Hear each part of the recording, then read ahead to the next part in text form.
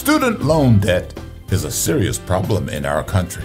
Welcome to Daily Direction, helping you discover the truth of God's Word with UMI founder and chairman, Dr. Melvin Banks. The United States student loan debt stands at $1.5 trillion. To help alleviate this problem, 17 colleges offer tuition-free education.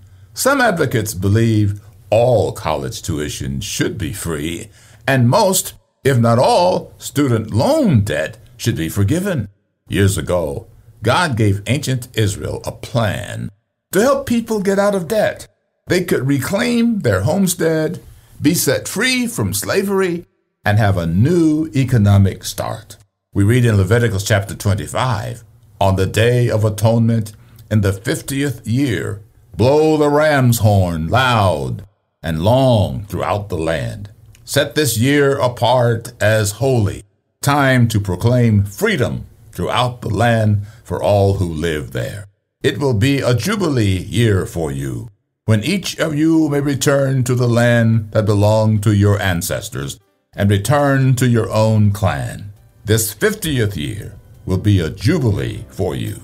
Sadly, the nation failed to implement jubilee as God told them. So when Jesus arrived, he defined his mission in the synagogue at Nazareth as proclaiming jubilee, offering relief to those who suffer.